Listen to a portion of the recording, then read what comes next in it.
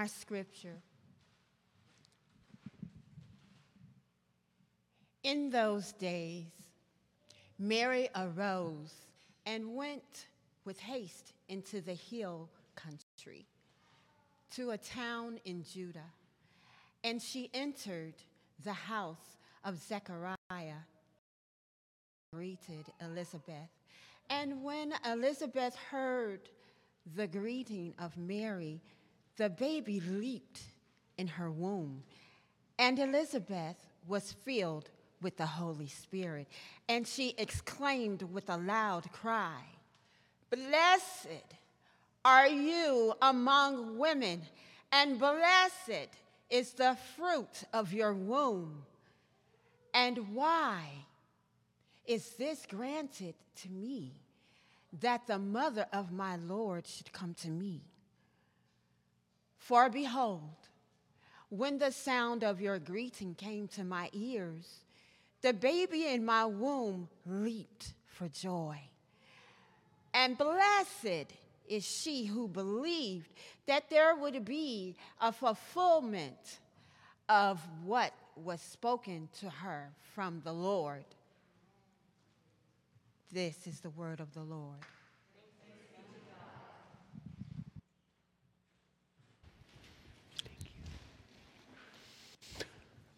Christmas is wonderful, but Christmas is a problem. On the one hand, we have all this talk about love and light and peace on earth and all these Christmas carols and music about God and joy to the world, and it sounds really lovely. But on the other hand, when you really look into the darkness of this world, all the talk and the carols and the Christmas cheer can sound really cheap and insufficient. I read a story last week about a pastor who was recalling back to the very beginning of his ministry and one of the first funeral visits that he ever did. He was a brand new pastor, and he had to visit the family of a man who had died in his car in his parking lot, and they didn't discover his body for a few days. And all of this was happening during Christmas time. And so the pastor says that as he went to the house and he knocked on the door, he was nervous because you never know what kind of grief is waiting for you on the other side of that door. He said this grief was raw, angry, and visceral. And when he walked into the house, the family was sitting on the floor, their eyes red and puffy. All the Christmas decorations had been pulled off the wall. There was tinsel balled up in a corner of the room. And he said, the house was cold, the tree was bare, Christmas had been exposed as a lie. When you really look at the darkness of this world, so often Christmas can feel like a lie. It's not enough because sentimentality is not enough. We need something more to face the darkness of this world. We need something more than a Mariah Carey Christmas and Hallmark greeting cards. And even if you want to hold on to Jesus as the foundation of Christmas, even that can get sentimentalized, which means that in order to face the darkness, we need something more than images of baby Jesus lying on the straw surrounded by fluffy farm animals. This passage Pamela just read for us shows us that something more that we need to face the darkness of this world, but it's really counterintuitive. Because the answer to the darkness is not ignoring the darkness or fighting the darkness or capitulating to the darkness. The real answer is looking deeper into the darkness. What does that mean? And how can that really help us find that something more we need to face the darkness of the world? Well, let's take a look at this passage and just see two things very simple. What happened and what does it mean? Okay? What happened here? And what does it mean for us personally? Okay? First, what happened? And let's remember the backstory. Mary is a young Jewish girl who was engaged to be married. But before the wedding happened, an angel came and told her that the Holy Spirit of God is going to come upon her. She's going to conceive a child in her womb, and that child named Jesus is going to be the long-awaited Messiah of Israel. Because you see, for centuries, Israel had been waiting on a promise God had made that one day he was going to send a Messiah or a king who would rescue them from evil and darkness and bring about a new world where there was no more evil, suffering, or death, but instead a world of love, wholeness, peace, beauty, and joy. And so here's Mary, and she goes into the home of her cousin Elizabeth. Now, Elizabeth is an old woman, and she had been barren her whole life. But the same angel came to her husband and told him, you are going to have a son, and that son is going to end up being John the Baptist, whose job it is to announce the Messiah to the whole world. So here's Mary. She walks into the house and greets her cousin Elizabeth, who's 6 months pregnant with John the Baptist at this point. And that's when something amazing happens. But here's why it's so amazing. Think about where Mary's at this point in her life. You remember this angel comes to her and says, you're going to have a child without a husband. And she responds with these very famous words, behold, I am the servant of the Lord. Let it be to me according to your word. Now, those are famous words, but think about it. She does not say, oh God, this is just what I wanted. I'm so excited. She says, God, if this is what you want, okay. Now, is she obedient? Yes. Is she committed and devoted and faithful? Absolutely. But is she joyful? Not so much. Which makes sense because as an unwed mother in that culture, Mary was facing a life of poverty, scorn, humiliation, rejection, and humiliation. She was facing a very dark life. But as soon as she greets Elizabeth, as soon as the words come out of her mouth, it sparks a virtual wildfire of joy. Because what happens is John the Baptist, little baby John the Baptist, leaps for joy in Elizabeth's womb, and Elizabeth, filled with the Holy Spirit, tells us what this means. She says, why is this granted to me that the mother of my Lord should come to me? Now, this would have blown Mary away for a couple of reasons. First of all, Elizabeth is an older woman, and she's the wife of a priest, Zechariah. Mary is a younger woman, and she's a social nobody. So for this older, respected woman in the community to treat Mary with a reverence and a dignity like this, Mary would never have experienced anything like this before. Mary would have been thinking, who am I to set foot in your house, O Elizabeth? And Elizabeth was saying, oh no, Mary, it's the other way around. Who am I that I should have you set foot in my house? But even more than that, more than what Elizabeth said to Mary, it was what Elizabeth said about Jesus that was especially amazing.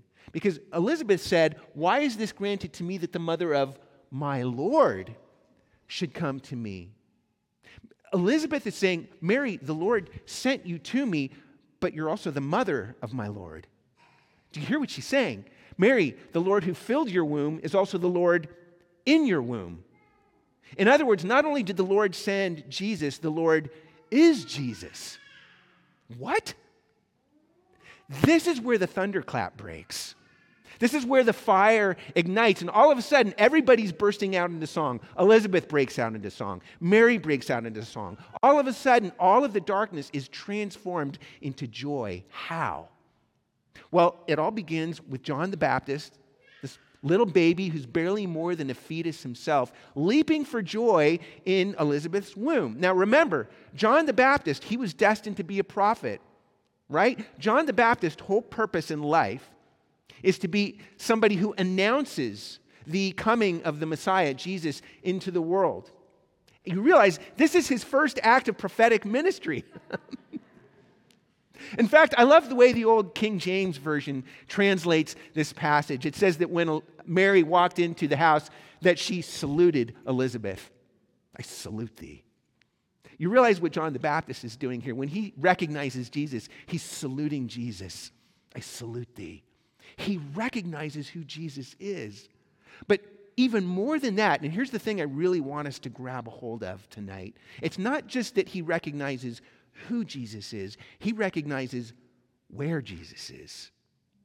Because think about it. What is a womb? Yes, it's a place of life and growth and fertility, but a womb is also a dark place. it's also a dark place. John is looking into the darkness of Mary's womb, and he sees the light of Jesus there at work in the midst of the darkness of the womb. Now, yes, do you realize what this means? Because darkness is an image of fear and despair and hopelessness and evil. Darkness is a place of no possibilities, and the ultimate example of that would be a tomb. The ultimate dark place where there are no possibilities. But not all darkness is the same. If a tomb is a dark place of no possibilities, a womb is a dark place of new possibilities. It's a waiting kind of a place. There's a theologian, poet, priest, pipe smoker, rock musician, motorcycle enthusiast named Malcolm Guite. He is a tremendous poet and scholar. He calls this a wombing darkness, W-O-M-B-I-N-G, a wombing darkness. It's still a place of darkness, but it's a waiting, wombing darkness. It's a place where life is at work. And there is no greater example of this than the womb of Mary, where Jesus waited in darkness for 9 months. So if a tomb is a place of no possibilities where nothing is happening, a womb is a place of new possibilities where everything can happen. So in fact, Malcolm Guite wrote a poem about this called O Emmanuel. And he begins it like this. He says, O come, and be our God with us. That's what Emmanuel means, literally, God with us. But then he says, and make a womb of all this wounded world.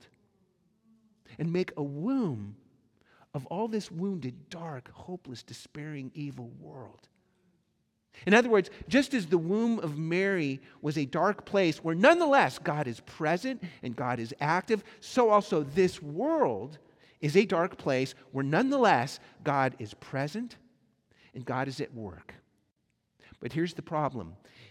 When you really look at the darkness of this world, it's hard to believe that. Which is why, did you notice the very last thing that Elizabeth said to Mary? She says, blessed is she who believed that there would be a fulfillment of what was spoken to her from the Lord. Mary, you believe that even in the midst of this darkness of the world, that what God has said to you is going to come true, that Jesus is coming and that he's going to do something about the darkness of this world, and that even in the midst of the darkness, God is at work. Mary, you believed, but notice Elizabeth doesn't say, Mary, blessed are you for believing this. She said, Mary, blessed is she who believed. Third person, that means blessed is anyone who believes that God will fulfill his promise. Now, if this is true, and if you're here this evening, and I understand maybe you came at the invitation or maybe even the compulsion of your family, maybe you don't want to be here. Maybe you're spiritually curious or spiritually unconvinced, or maybe you're even spiritually skeptical. But if all of this is true, I want to invite you to engage for just a moment in a willing suspension of disbelief, and for us all to think about together, what would all of this mean for us, our lives, practically speaking, if this was true? That leads to our second point. We've just seen what happened here. But secondly, what does all of this mean for our lives? Well, let me just suggest to you 3 possibilities by way of application. What this means is that we should pay attention to the kicks, we should look into the darkness, and we should live out the light. Let me explain what those mean. First, we pay attention to the kicks. What this means, and especially, again, if you're spiritually unconvinced or skeptical, this is simply a way of coming awake to the ways, letting God wake us up to the reality of his presence in this world. What are the things in this world that he's using to wake us up to his presence in this world? Because remember, all of this started with little baby John the Baptist kicking in Elizabeth's womb. And of course, from a scientific standpoint, we could say, well, this is nothing more than a fetal kick. Totally random, perfectly ordinary, nothing to see here, folks. Keep moving. And yet, with the help of the Holy Spirit, this kick is a way of saying, Elizabeth, wake up. Jesus is here. God just walked into your house. Something perfectly ordinary, a fetal kick, is God's way of waking Elizabeth up to the reality of God's presence in this world. In the same way, and I don't know what it would be for you, but what are the ordinary things in your life that God might be trying to use to wake you up to the presence of his reality in this world? Maybe it's an apparently random comment from a stranger in the supermarket. Maybe it's that unhoused person standing on the side of the road. Maybe it's the rain tapping against your window. I don't know what it might be for you, but paying attention to the kicks means paying attention to the ways that God is trying to wake you up to the reality of his presence in this world. But secondly, this means that we look into the darkness. We look into the darkness because when she was listening to this kick, Elizabeth was looking into the darkness of Mary's womb and seeing the light of Jesus there at work in the midst of the darkness, because that's why Jesus came, to bring the presence and the action of God, to be at work in the darkness of this world and, I'm sorry to say, into the darkness of your own heart. Because where do we think all the darkness in this world actually comes from? Our culture trains us to look at the world around us and see all of the darkness out there. But it's very difficult for us to look inside and see all of the darkness in here. In fact, just like Elizabeth, we need the help of the Holy Spirit to do this. To look inside our hearts and see the darkness there. There's an ancient spiritual practice known as solitude and silence. In many ways, it's a way of entering into darkness. And all of the greatest Christians throughout history, many of them have pointed out that one of the main things that happens in the practice of solitude and silence is that you come to a greater awareness of yourself, and especially you begin to come to a greater awareness of the darkness that's inside your own heart. You become more aware. You begin to get a glimpse of your own selfishness, cruelty, pride, self-centeredness, self-absorption, your need for attention, all of the darkness inside of our own hearts. The more we enter into this practice of darkness, solitude, and silence, we become aware of the darkness in our hearts. Many of you may have heard the story of Alexander Solzhenitsyn. He was a Russian activist who was unjustly imprisoned in the Gulag, which was a horribly evil and infamous Russian prison camp. But the amazing thing about Solzhenitsyn's story is that while he was there in the darkness of that prison camp, that instead of teaching him to divide the world up into the good people over here and the evil people over there, instead, the darkness of that place taught him to look into the darkness of his own heart. So that he ended up writing very famously that the line dividing good and evil cuts through every human heart. That we all have darkness inside of our hearts. Where do we think the darkness in this world comes from? There's darkness in the world because there's darkness in us. Now, our instinct is to want to look away from that. But it is precisely in the darkness that Jesus is most at work. If we don't look into the darkness, then we won't see Jesus. But if we pay attention to the kicks, and if we look deeper into the darkness, not just of the world, but even of our own hearts, then what we see is Jesus is at work there in the waiting, wombing darkness of our own lives, transforming our lives and delivering us from the darkness. Because Mary's womb, in many ways, was itself a kind of a kick, pointing us to the ultimate darkness of the cross, where Jesus overcame the darkness of the world. Because on the cross, Jesus plunged himself into the festering, murky heart of darkness itself. In fact, all of the historical accounts tell us that when Jesus was crucified for 3 hours, there was darkness over the face of the earth, a literal physical darkness. And that darkness was itself a kind of a kick, pointing us to the reality of what Jesus was doing on the cross, that he was entering, plunging himself into the heart of our darkness in order to deliver us from the darkness. There's another poet named Lucy Shaw who wrote a poem called Mary's Song. She imagines Mary contemplating this person. Who is it that's in my womb?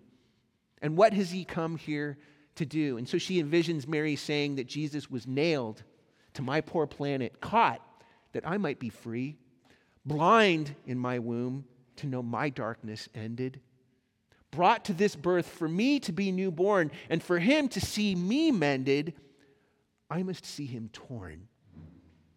Dear ones, not all darkness is the same. There is a darkness of no possibilities, but there's also a darkness of new possibilities, because Jesus turns tombs into wombs. But the only way he could do it was to go into the tomb himself in order to bring you and me and all of us out. So if we're paying attention to the kicks and we're looking into the darkness, then the last thing we do is this. It means that we live out the light. And here's what I mean by this. It's really pretty simple. All this means is it's just another way of saying that you become a kick in the life of someone else. You become something pointing to the light of Jesus in the midst of a dark place, helping them, possibly only by the help of the Holy Spirit, to wake up to the reality of God present and at work in the midst of the darkness. One of the most beautiful pictures I've ever seen of this recently was a video of a flash mob playing the Beatles song, Here Comes the Sun, in the middle of an unemployment office in Madrid, Spain. You can actually find this pretty easily on the internet. Think about what's happening in an unemployment office. It's a pretty dark place.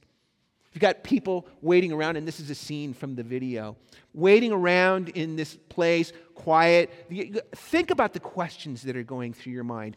How am I going to pay my bills? How am I going to support my family? Will I even have some place to live next week? An unemployment office is a dark place. But then, as the camera's panning around, a young woman stands up, holds an oboe to her lips, and begins to play those familiar notes. Do, do, do, do, do. And all of a sudden, other musicians stand up and join in. A bassoon, a violin, a flute. And then they all start singing together, Little darling, it's been a long, cold, lonely winter, but here comes the sun. Now, think about where they are. They're in the middle of a very dark place. And I guarantee you, playing a song in the middle of that place was not changing anybody's financial situation.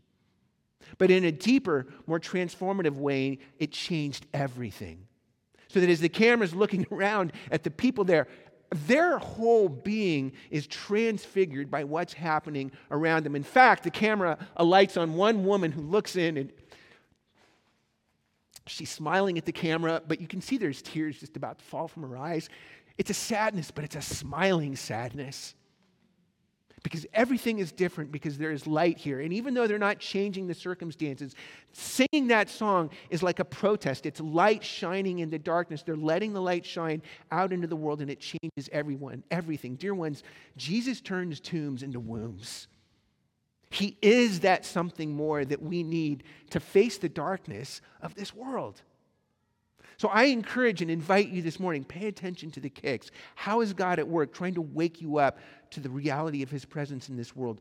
Look into the darkness. Not just of this world, but of your own hearts, that we might come face to face with the darkness in our own lives. But as we do that, as we look into the darkness, see Jesus there transforming the darkness, at work in the darkness, transfiguring your life and turning you into a kick, a light in the life of someone else in the world around you, that they might come to see and know the light of this Jesus who turns tombs into wombs and is at work in the midst of darkness. In the name of the Father and the Son and the Holy Spirit, let's pray. Father, we praise you that you don't stay far, that you don't stay distant, that not only did you create this world in love, not only did you create this world with a vision for love, peace, wholeness, beauty, and joy, but you are committed to fulfilling your promise. Lord, we live in a dark world. It's hard to believe. It's hard to see. We pray this evening, this Christmas Eve, that you would renew our hearts, that you would help us to pay attention to the kicks that you send throughout our life, to wake up to the reality of your presence in this world in whatever way you're trying to wake us up. Lord, help us to look into the darkness of our own lives. Help us to get still with you, quiet with you, to listen for you. And Lord, as we do this, we pray that you would transform our lives, our darkness, that you would help us to see our darkness for what it is, a wombing darkness, if we're willing to allow Jesus to be at work in the midst of our darkness. And as we do that, Lord, turn us into a light that we might live out in this world, that we might become a kick in the life of someone else in this world. Lord, we praise you this night. Thank you for sending Jesus, and we pray all of these things in his name. Amen.